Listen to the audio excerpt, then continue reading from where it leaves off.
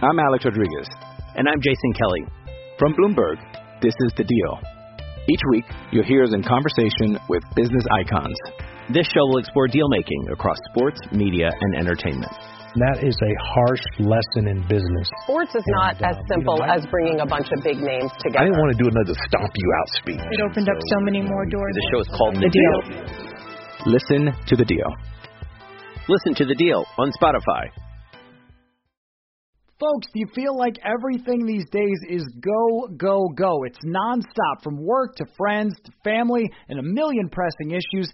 Sometimes you just need to take a play off and hit the reset button. That's when you reach for a Coors Light. It's made to chill. Hey, it's that time of year in Minnesota again to get out on the lake, go to the cabin, sit back, watch the baseball. Coors Light is the perfect refreshment to chill during these summer months. There's only one beer out there that's made to chill. The mountains on the bottles and cans turn blue when your beer is cold, and that way you know it's time to chill. Hit that reset button with some mountain cold refreshment.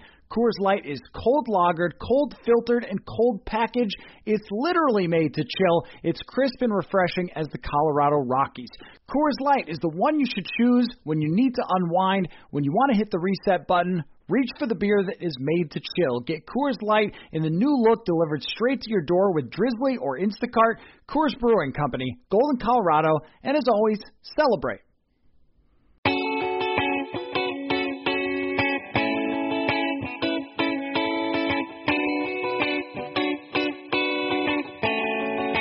Welcome to another episode of Purple Insider, brought to you by Scout Logistics. Matthew Collar here with Jeremiah Sterles for some Tuesday morning left guard. And yes, Jeremiah, we have a new sponsor for the show. I love how you just lit up when I said that. I try and mimic the intro every time, and you threw a curveball at me. Yeah, that's right. Scout I love Logistics, it. We're in. Shout out friends. Scout Logistics. So let's get right into your reaction to the Super Bowl, because mine is just holding a thumbs down.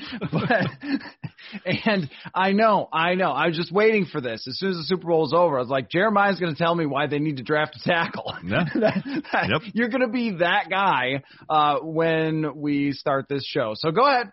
Tell me this is why they need to draft a tackle. I mean, offensive line's important. I don't care if you have Superman back there, also known as Patrick Mahomes. If he doesn't have time to throw the football, it doesn't matter who his wide receivers are. It doesn't matter any of that, because if he goes set hut and at one point in time is literally looking behind him because he thought he was going to get hit in the back of the head, it doesn't matter. And I feel bad for our guy, Mike Remmers. I mean, the dude started as a backup guard in Kansas City this year, had to go to right tackle when Mitchell Schwartz got hurt for the year, played pretty well at right tackle for majority of the year. Really didn't hear a lot about him, which is a good thing. And then Eric Fisher rips his Achilles fourth quarter AFC. So hey, Mike, left tackle? And Mike being the guy, he's going to say, yeah, absolutely. And he went against Jason Pierre-Paul, who's absolutely on a mission. Shaq Barrett. I mean, they knew there was blood in the water. And that D-line had their ears pinned back from the word go. And Wiley playing right tackle as a right guard didn't go well. And it just goes to show you that offensive line is so important when it comes to winning championships, because great defensive lines, if you look back in the few Super Bowl winners, have had incredible defensive lines or incredible individual performances off of defensive lines. So you have to have a counter to that, which is a great offensive line. The other thing, too, here is that offensive and defensive line play are impacted by many other things. And this would be my takeaway from reviewing the Super Bowl is, when you watch it at first on TV, I'm eating chicken wings or whatever. But then, when I've gone back and watched through the tape and read everybody's analysis and so forth, my takeaway is just how much we look at offensive and defensive line and we say, okay, well, they didn't play well or they played really well. But the offensive coordinator, the defensive coordinator, the quarterback, all these things are factors when it goes into how you play. And I think the defensive line of Tampa Bay, well, very, very talented, is kind of an all-star team on their defensive line. But Todd Bowles and his role in what happened there, I think can't be underscored, because usually they made up for the offensive line shortcomings with the quick game. but the quick game was not there, and it was either not well designed or it was really well covered. And I'm surprised, and I saw Kurt Warner tweet about this too, so I thought, oh good, it's not just me. I'm surprised that Mahomes didn't have more answers. It seemed like they really wanted to hit on big shots, but against the Bills, they did all underneath, and move the ball, but it seemed like the speed of the Tampa Bay secondary and the linebackers was able to take away a lot of that quick game. So it was a combination of a lot of things that allowed that offensive line of Kansas City to be dominated the way that they were. And I think one thing to talk about, too, is the fact that Kansas City just didn't play well. Yeah. I mean, so many times it's really easy to point fingers as far as, like, why is something not working, or why is this not doing that, or why is that not doing that? But in reality, it is simply the fact that Kansas City just didn't play well. They really struggled as far as when it came to offensive, I'm trying to think of the word, congruency, I guess. I mean, the second play of the game, they go from, it looks like a read option, and Patrick Mahomes pulls it to go throw the football, and you got two receivers just running like stop routes, but not even looking back at the ball. Mm-hmm. And you see, like, Mecole Hardman comes on a end around, and it's a blitz, it's a perfect call, and Mahomes whistles it to him, and he's not even looking back at the ball. They weren't in sync offensively, which is something we haven't seen from them really at all this year. And so to see that from them on the biggest stage is disheartening. But I do think, Todd Bowles versus the Eric Bieniemy, matchup, if you want to go the game within the game, Bowles literally was like, okay, offensive line struggling. We're going to, I guarantee he challenged those front four for 2 weeks. Like, we're not blitzing. Get home. Get there. Golston, Barrett, Sue, Pierre-Paul, make the money that we give you and get home so that we can just sit here in 2 deep, sometimes 3 deep safeties and just let us do our thing. And I think that was the biggest thing is you can't do that to Patrick Mahomes because usually when you sit like that, he just picks you apart. But when he can't sit back there and run around for 5, 6, 7 seconds and let Tyreek Hill just run as far as he can down the field, then it's not going to matter. And so I think that they had a great game plan. And, it also didn't help that Mahomes did some Superman things, but some of his guys let him down with some drop balls, which hasn't happened in the playoffs up to that point. Right.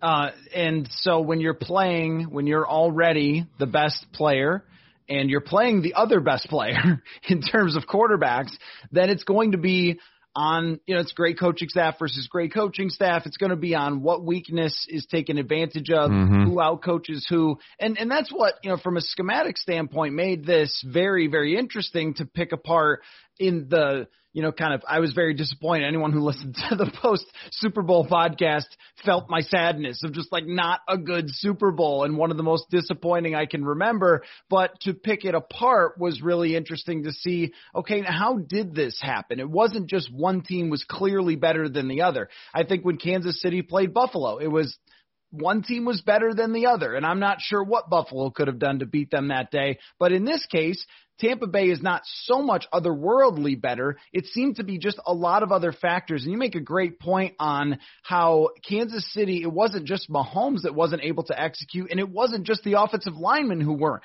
It was the receivers. It was a little bit of the turf. Like, guys were falling down, and, Travis Kelce had an open route, and he fell down. And also, it was matchups that helped the Tampa Bay Bucks. Having a Devin White and his speed and Levante David and his experience, I think it says a lot about why, if we're applying it to the Vikings, Mike Zimmer wants to keep Eric Kendricks and Anthony Barr, because push comes to shove when you play a lot of great teams that have good tight ends and use the middle of the field a lot, that speed and that intelligence makes a huge difference. So in a lot of ways, it was just the exact right matchup for the Bucks with the guys that Kansas City leans on. Also, I think it was something about Kansas City's almost unwillingness to run the football. It really, and I know I run the ball guy, and granted, they haven't really had to run the football as much as they wanted to this year because they have Patrick Mahomes, but it was almost like they were so worried about the offensive line that they refused to run the football. When they're really, if you look back at some of the run plays that they had, there was pretty decent success going up on the run game. Allaire had some good runs out there, and so it was kind of like, okay, yeah, I know you fell behind, but there was definitely moments where it was like, keep running the footballs, keep them going, get those werewolves, like, don't let them just pin their ears back, make them respect something else in the run game. And so that was really weird to see. And then also the physicality on the flip side of Tampa Bay's run game. They just lined up in the same formation. They went 2 tight ends right, 2 tight ends left, and just ran double team, or we call it duo, where you put 3 doubles across the board, get to the Sam Mike Will, and you make it one-on-one with a corner or a safety on the outside, and Leonard Fournette won that battle a lot, and then all of a sudden you just do that 4 or 5 times, and then you throw one counter off of that exact same formation. You pull a guard to the strong side, all the linebackers and safety dive inside because they think it's that same duo A-gap play, and then there's the big touchdown run out the side, and that's just a sign of, again, good coaching by Leftwich and those guys over there of understanding how to use complementary football in the running game as well as the passing game. And I've studied the run game since the Tampa Bay. I went back and watched all their runs, and it is as simple as it gets in the run game. There was nothing fancy, no big end arounds, like none of that. It was just downhill, downhill, downhill, counter. And I think that, again, we can overanalyze of how fun and all over the place Kansas City's offense is with the motion stuff. But at the end of the day, if you can just line up and beat the man's ass in front of you in the run game, you're going to win a lot of football games. I think it also speaks to game sort of, not script is the wrong word, but like how game situations impact how you can play.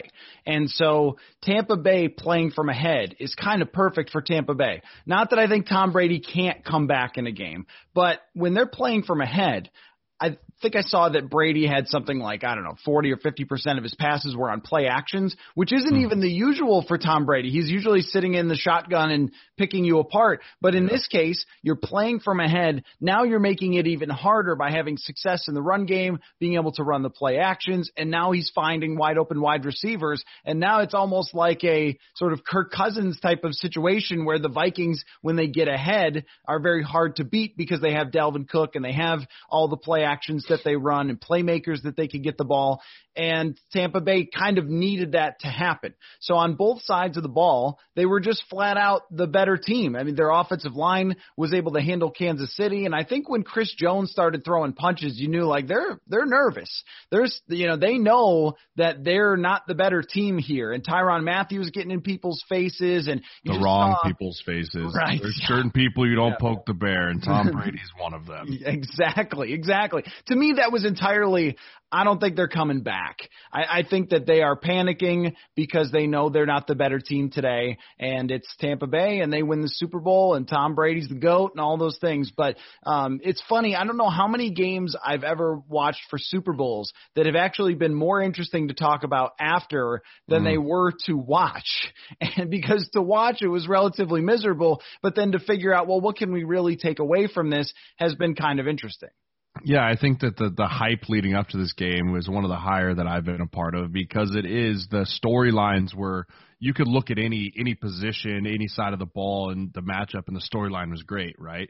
I mean, Tom Brady versus Mahomes, Leonard Fournette versus Allaire, Chris Jones versus Ryan Jensen, right? I mean, Mike Remmers versus Jason Pierre-Paul, and the list goes on, and especially you talk about our guy up there in Minnesota, Winfield Jr. and Tyreek Hill and what Tyreek Hill did for them. So the lead up to this was so high that I kind of almost anticipated it the other way of Kansas City might blow this team out. Yeah. And I think that a lot of people anticipated that, but I just kept telling myself, like, you can't vote against the GOAT, man. Like, you just can't count this guy out. I mean, if you think about the resume of when he got there, he shifts over to the NFC.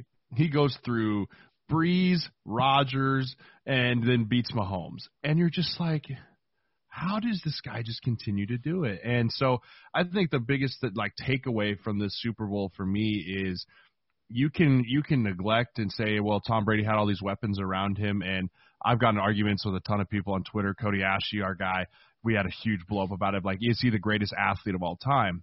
And people say no, but for me, how you define the greatest athlete of all time for me is the fact that he can take 52 other individuals from 52 different walks of life and elevate every single one of them to a championship caliber. This was a 9-7 team last year, and he found a way to elevate every single person on that team that was there or came from other teams to a Super Bowl championship caliber team. That's what I think makes him so dang special too, though. 7-9 last year. 7-9, excuse me. Yeah. Well, and also I think, one of the things that is hard to figure out, and I love statistics. You know this. I'm always looking for all the different things that could tell me information about what's going on. So I'm diving deep into numbers and things. One thing that I think is hard to quantify is how a quarterback impacts his defense. And I know that sounds weird, but with Tom Brady, you look through his defenses, and last year with Tampa Bay, they had all the same players who all played relatively the same. They were good. They were talented. And yet they ranked something like 25th in points allowed because their quarterback was throwing it to the other team all the time. 30 times. Right. An average starting position matters.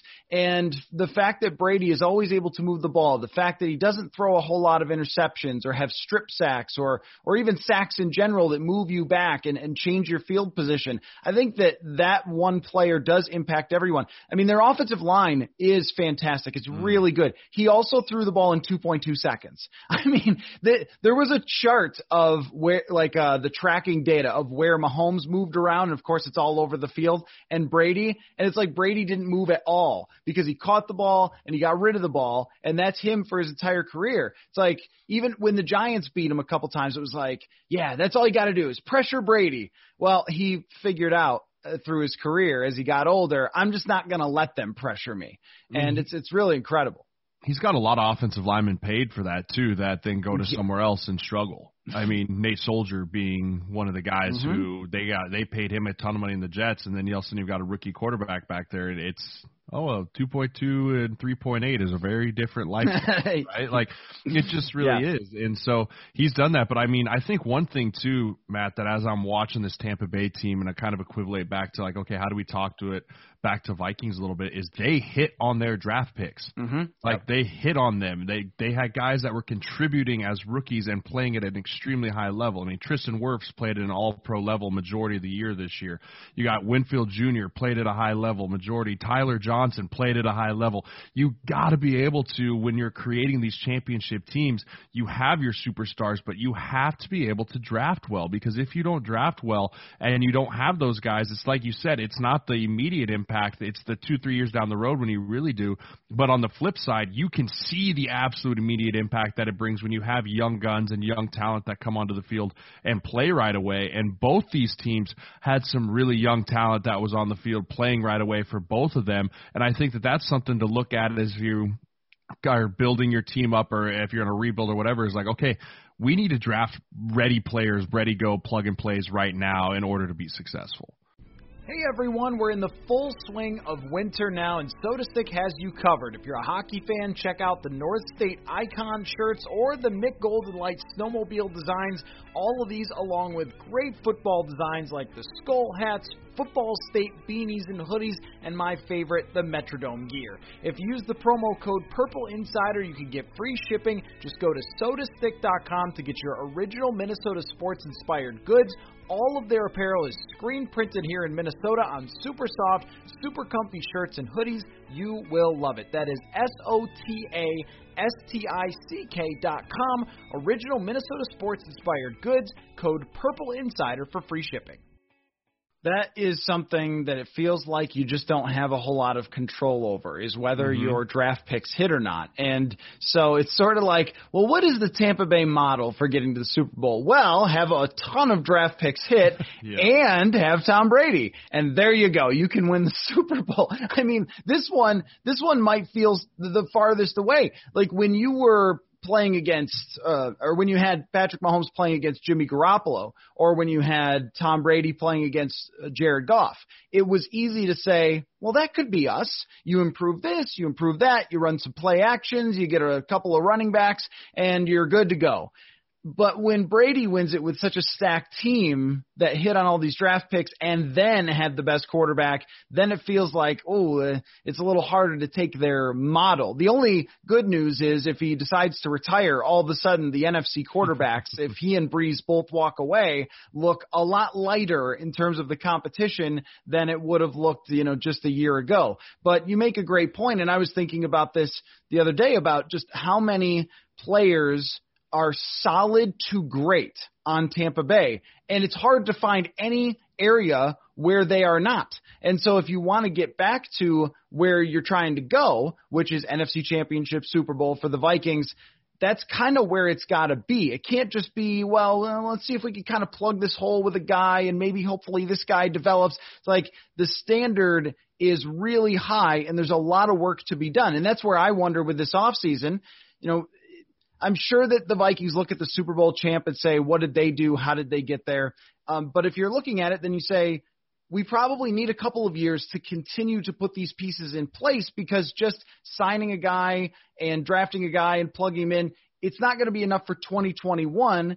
And I think that they should just be realistic. And I'm not even sure who I'm talking about. Ownership, coach, general manager, fans, everyone, just be realistic about your approach to getting to that point, because it's not something where you just snap your fingers. It took years for this Tampa Bay team to get to where they are. Yeah, I think that's a great point. And I think another thing that people have to understand and have to realize too is it's okay. Like, there's only one team standing at the pinnacle at the end of every year, and we're such a nearsighted, like, well, we were just there. Like, how do we get there? I mean, so many people don't even sniff an NFC championship as a player. I mean, and I played for 6 years. I made the playoffs 3 out of my 6 years, but I never made it to more than one. And so just to get to the NFC Championship is hard enough, let alone get to the Super Bowl. And it takes 3 to 4 years of building to get to that moment. And then sometimes you really only have the one shot, and then everything blows up and you got to start all over. And now you got other teams that now you're starting at the bottom, and now they're 2 years into the rebuild and they're 2 years there. So it is just a revolving door. I mean, the Tom Brady anomaly is the absolute greatest outlier of professional sports. Yes. And so, I mean, the idea of just like, oh, you have Tom Brady, go win a Super Bowl is like, okay, great. But there's 31 other teams that are climbing up that mountain at the same time that are all in different places. And I think that if you want to be realistic and you look where the Vikings are, you got to say, okay, they're at the bottom of the hill. They're at the bottom of the hill starting the climb to get back up to, much like it probably was in 2014, 2013, where it's like, okay, we're bad. Like, but we got things, we got certain places that we can now have a vision of how we want to get there. And so it is. We've outlined it many times on this show. You get a pass rush, you get a solid offensive line, and you start there, and then you start filling in pieces, like you said, upgrades, right? You can have a bunch of average players at positions and be better than you were this year, but it's like you said, how do I get to where everyone on my starting 11 on offense, defense, special teams are good to great instead of average to good? And I wonder about sometimes how that Week 17 game against Detroit, being 7-9 versus 6-10, changes the view of, well, hey, Tampa Bay won 11 games, and we're probably only 1 or 2 games away from being a playoff team, and we were in the hunt at X point. But when you look at it through the perspective of points and the point differential, in order to be an average playoff team, the Vikings have to improve by 133 points, which is either on offense or defense. And the 2 years where they did bounce back, where they went from not in the playoffs to in the playoffs, like 2016 to 2017 and 2018, 2019, their improvements are actually, no, 3 times they did it. But their improvements were not that much. They were not that much in points. They improved by a lot, but not 130 points. That's a lot. And so, I think that when you're looking at this whole thing and how much better you need to be, I know that Mike Zimmer is going to focus on reducing the points against. They allowed 475 last year, which was way more than any playoff team. But you also have to look at, and this is a transition to Clint Kubiak, you also have to look at the offensive side of this too and say, well, what gives us the best chance, though, to close that gap? Because I don't think it's impossible to be competitive, and I don't think it's impossible to be right there in the playoff race. But I do think it is if you have an average offense, because I'm not sure the defense is going to be able to carry you. It can be better, but it's not going to carry you. So tell me what Clint Kubiak can do / front office to have better than the 11th best offense next year. I think the biggest thing, if you're looking at it, the biggest thing is you have to become more consistent. Now, every offense loves the word consistent, right? But I'm not talking about consistently scoring. I'm talking about consistent of not going 3 and outs. Like we talked about Tom Brady, flipping the field position because field position matters. Having an established hey, taking 3 points in the red zone when we started on our own 10's a win. But also it's just consistency of not turning the football over, positive plays, and not going the wrong direction. Because it's like you said, if you have to cut into that point differential, it starts on field position. Very simple part of the game. And Mike Zimmer's played the field position game his entire career as a defensive coach. I mean, I can remember in 2015, we're playing St. Louis at home, and we gave them the football at overtime because we were like, your offense hasn't done much, and we're going to play the field position game and with the wind. And so for me, is consistency through that. Now you look, okay, how does Kubiak do that? And I think that it's kind of like what we touched on last week of when you bring new blood in is what did we do well last time and how do we develop and keep getting better off of that? We cannot stay status quo. And I think that the biggest thing is even now since it is Clint, now the language stays the same. Everything does stay the same, so it will be easier to implement newer things because you're not learning a bunch of new stuff. The question now becomes, what is his willingness to push new things? What is his willingness to look at things and say, hey, let's do something new with motion and stuff and not have Zimmer from Almighty High strike down and say no and him just say okay, right? I mean, how much is he willing to push back as the OC now versus just having to be like an underling under Mike Zimmer, which is going to be the biggest question this entire offseason. That's by far my biggest question. How much freedom does Clint Kubiak have? I know that Clint, is close with Kevin Stefanski, and I think Stefanski did everything he could to push the walls out on that offense in 2019. And even though Mike Zimmer talked about loving the 2020 offense, the 2019 offense was better. And Kirk Cousins had a better PFF grade. He had a better deep passing grade in 2019, and there was a little more motion. There was a little more things being, I think, or at least looking sort of Kyle Shanahan-y or Sean McVay-y. And they entirely used this year 2 tight ends. They rarely used 3 wide receivers. And Stefanski used 3 wide receivers about 10% more than the Vikings did last year. And that's where I'd like to see it, is to say, look, all these concepts that work and have worked for 30 years with Gary Kubiak and Mike Shanahan's offense, they work with 3 wide receivers too. It's just a little more dangerous. And that's not to say take Irv Smith off the field, or if Kyle Rudolph is back, don't ever play those guys. It's just they were not super multiple in what they could do. It was like, if this works, you will have a great day. If it doesn't, it's going to be a struggle. And you'd like them under a new offensive coordinator to say, all right, why was it a struggle and what can we do? And if you're in the front office, say, hey, Clint, here's a fast human being for your number 3 wide receiver. Would you like him? Can you use him? I mean, someone like, and it might be too expensive, but like Nelson Aguilar is like, run real fast, buy everybody, and make deep catches. They have not had that guy in I don't know how long. Or, we've talked about Jarius Wright. I mean, it's just like someone capable of making plays. I think they can help Clint Kubiak be good at his job just with even one savvy signing. Right, and I think you absolutely nailed it. Like, the stuff that's worked for 30 years is going to continue to work, but it's about expanding the Tonyism of more tools in the toolbox, right? Like, how can you have more stuff? And I think that people are going to say, oh, new coordinator, like, we're going to be just the same. It's like, well, I think this can actually help in the fact, like I mentioned earlier, you're not learning everything brand new. Everything's still the same, so everything will translate. So it gives you a chance to say, okay, remember this? Cool. We're not going to re-spend 2 weeks installing inside zone. Because if you don't know how to run inside zone by now, just get the heck out. And it's like now we can spend 2 weeks installing new stuff and wrinkles and a new scheme and then blend that all together during OTAs and camp of whatever that might look like this year. But I do think the idea of a wide receiver number 3 is a huge thing. And whether you find that in the draft or whether you find that in free agency, it gives coordinators confidence to take that extra tight end off the field because you can spread guys out. And it creates mismatches because if you can run the ball out of an 11 personnel set, it is really cool to be able to do things like that because you can create mismatches and the bubble screens and all that. And if you have guys like Jefferson and Thielen and guys with mismatches when they have the ball in their hands, it is helpful when you can have someone who can then fake a bubble screen and take the top off of a defense like a Tyreek Hill. So I would love to see some more of that going on in our offense, but again, it's going to come down to consistency of not turning the football over, too, and flipping the field position as we rebuild this defense. Yeah, I checked 30 seconds in terms of field position. Yeah. both, like offense and defense. It matters. Yeah. It really matters. I mean, making a team go 75 yards versus 50 is a huge difference. And special teams played into that, too. They've got a new special teams coordinator, and we'll see how that works out. I love Ficken, by the way. Yeah?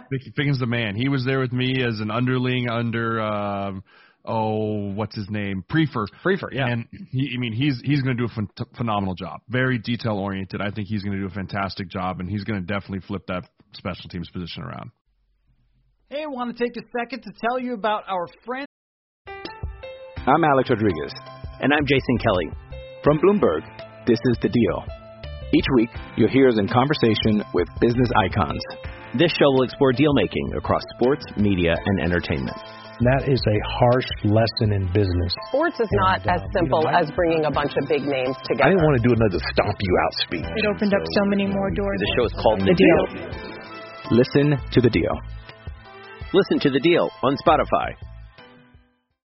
At Scout Logistics, and I really mean it when I say friends. They are fans of Purple Insider over at Scout Logistics, and they reached out wanting to support this show, and I want to tell you about what they do. Scout Logistics is just-in-time transportation for perishable, non-perishable, and fragile freight from source to door. And if you're wondering what that means exactly, well, if you own or work for a company that needs shipping solutions, they're the preferred carrier of Fortune 500 companies across North America, and we have quite a few of those in Minnesota, right? They could ship perishable, non-perishable, oversized, or fragile goods, and they have on-time delivery rate of over 99%. So if you're like them and you enjoy the show and you have shipping needs, check out scoutlogistics.com or call 855-217-2688, extension 232, to connect with them directly to find out how Scout Logistics can minimize risk, overperform, and go the extra mile for your company. This is the thing about deciding how you're feeling about a hire, where you just don't really know. I mean, when it comes to even like Clint Kubiak, there are people who are saying, oh, nepotism and it's Gary's kid. And yeah, like, okay. But Brian Schottenheimer, we'll talk about Marty in a second, has had a ton of success in his career. Kyle Shanahan has become one of the best in the entire NFL at coaching. And so I don't know. I don't know how Clint is going to do. And you know, I guess we'll find out. I just think from the Vikings perspective, if you give him the tools, then he's got a shot. And then we can see if he's actually good at this or not. And the same thing is for Ryan Ficken, where it's like, yeah, I don't know if the guy can coach special teams. I mean, you played with him, so you say he's good. All right, great. But you can't have a million guys who have never played football before at this level just kind of run around with their heads cut off. Or like a punt returner who was decent at Miami, but you know, in the NFL, it's just all moving too fast for him. These things, I think, when you look at how much is the coaches, how much is the players, you usually lean a lot more toward the personnel. And I do too, even with the offense. Like the personnel, it's got to get a little better, or you're not going to be able to push that from 11th to really, really good. All right, so let's wrap up on a love to see it, hate to see it. And I'll just start with hate to see it so we could talk about him. Marty Schottenheimer passes away. A Football Life documentary is absolutely worth watching. I loved it. And I think it's really unfortunate when someone who's very, very successful gets defined by didn't win a ring. Like, I hate this for Charles Barkley. Charles Barkley was unbelievable. And it's like, well, you know, he's one of those guys that didn't win a championship. Marino, the same thing. And it's just unfortunate because Marty Schottenheimer is one of the greatest coaches of all time. Yeah, and I hate that metric too. It's like, well, he didn't win a ring. It's like, you know how hard it is to win a ring? Like, it's not easy. Like, it really isn't easy. And so many things, like we just mentioned, have to go right on a team sport to win a ring. Now, if it's an individual sport, very different. Like Tiger Woods, yes, arguably one of the greatest all time because of his individual sport. But you look at team sports, it's like, it's not easy, people. It's so many factors. You can have the greatest team on turf, and then 3 weeks into the season, you have 5 injuries, and you're awful. Like, it's just, everything's hard. So that's a tough one. For me, the hate to see it for me is everyone that's like, oh, Mahomes sucks. Right? Like, it's just like, are you guys stupid? People that are just all over Twitter like, Mahomes crumbled, he can't rise, he did it. It's like, that dude is amazing, like literally amazing at some of the stuff that he was able to do. That throw where he's parallel with the ground and he throws a ball that hits the receiver in the face, and if it's a spear, it would have killed him, is unbelievable. Yes. Or the one where he's on the corner, he throws it to the corner of the end zone and keeps it in bounds. I mean, what he is able to do, and he's having surgery on his foot, was remarkable. And so everyone that's like, oh, Mahomes this, Mahomes that, and stop comparing him to Brady. There's no reason for that. There's no reason for him to get compared to Brady right now. Let them both be great, and then when the dust settles in 20 years, then we can compare the two. But I just hate seeing, like, if a player doesn't play well on the biggest stage, it's immediately because the moment was too big or everything. It's like, he had a tough day. It's going to happen. It's part of the sport. But get off your soapbox of Mahomes isn't very good, what we all thought he was, because he is absolutely incredible. Think of the people that let down Patrick Mahomes. He was let down by his receivers. He was let down by his coaches. He was let down by his offensive line. And also there's another team on the field is the other part of it too, right? But yeah, I mean, I thought that his wizardry in this game was really on display, where what it said to me is the threshold for that to matter, all that stuff to matter, is this high. Like, it has to be Brady on the other side. It has to be an all-star defensive line. It has to be an incredible coaching staff on the other side. And all of his offensive linemen had to get hurt. And all his receivers have to drop the ball in order for it to take down Patrick Mahomes. He's that great. And some of those plays, you just thought he gave them a chance to stay in the game. Even when there was nothing there and he was running on his injured foot, which he kind of looked like, when there's a bunch of puddles in the rain and someone like sort of like he's trying not to hurt his foot and he's sort of dancing for, 8 yards or whatever. I thought it was kind of incredible to see what he did. And I'm guessing he'll be back. But I felt the same way about Cam Newton in 2015. It's like your team got outplayed by a great team, and then at the end it ends up being Cam's not a winner. Like, come on, man. Come on. That's too much. But I will say, love to see it is Byron Leftwich at the helm of the Tampa Bay Bucs offense. One of my favorite players. I know he didn't have a great career, but what he did at Marshall, playing with the broken leg where the offensive linemen were carrying him, I always wanted him to succeed. And I know he's always a step behind a little bit for the Jaguars, but I, for whatever reason, loved those Jaguars from Mark Brunell and then on to Byron Leftwich. Always wanted to see him succeed. He didn't really as a player, but seeing him succeed as an offensive coordinator was great. And let me tack on, I hate to see it with this. Hate to see it, people naming coaches before the Super Bowl is over. I mean, how about we interview Todd Bowles? How about we interview Byron Leftwich instead of those guys being caught up trying to win the Super Bowl? I think that's really unfair to the coaches on the Super Bowl teams. I completely agree. I think it's unfair to them, and I just think it's the pressure that gets put on by the public. And for whatever reason, it's like this big rush to fire everyone the second the season ends and you're not in it anymore. And then you're like, well, we're falling behind in free agency, right? It's like this whole pressure thing. It's like, dude, let these coaches, let the season officially end and then start making moves. There's plenty of time between now and the combine. There's plenty of time between now and draft day. Like there's plenty of time to get a situation, get a staff. So I completely agree with you there that it just shouldn't be such a huge rush. My love to see it is the fact that Florida is still pure anarchy, and like everyone was like, no one's wearing a mask, and then I was like, dude, they won the Super Bowl. Like, come on, everyone, let's relax a little bit. Like, I understand, like everyone's like, oh, super spreaders. Like these dudes have been getting COVID tested every single day since like March. I have buddies that are back here in Nebraska. And I was like, it was horrible. Like literally talk about the season, how terrible it was. Let these guys have their moment. Let these guys have the ability. And so my love to see it is just watching the family members with like teams this year that you haven't been able to see the family kisses after the game or the hugs or the waves. Like to see that brought back into the game of football at the end of the season here was very encouraging for me, because at the end of the day, that's why we as players do it. We do it for our families. We do it for our wives, our parents, our friends.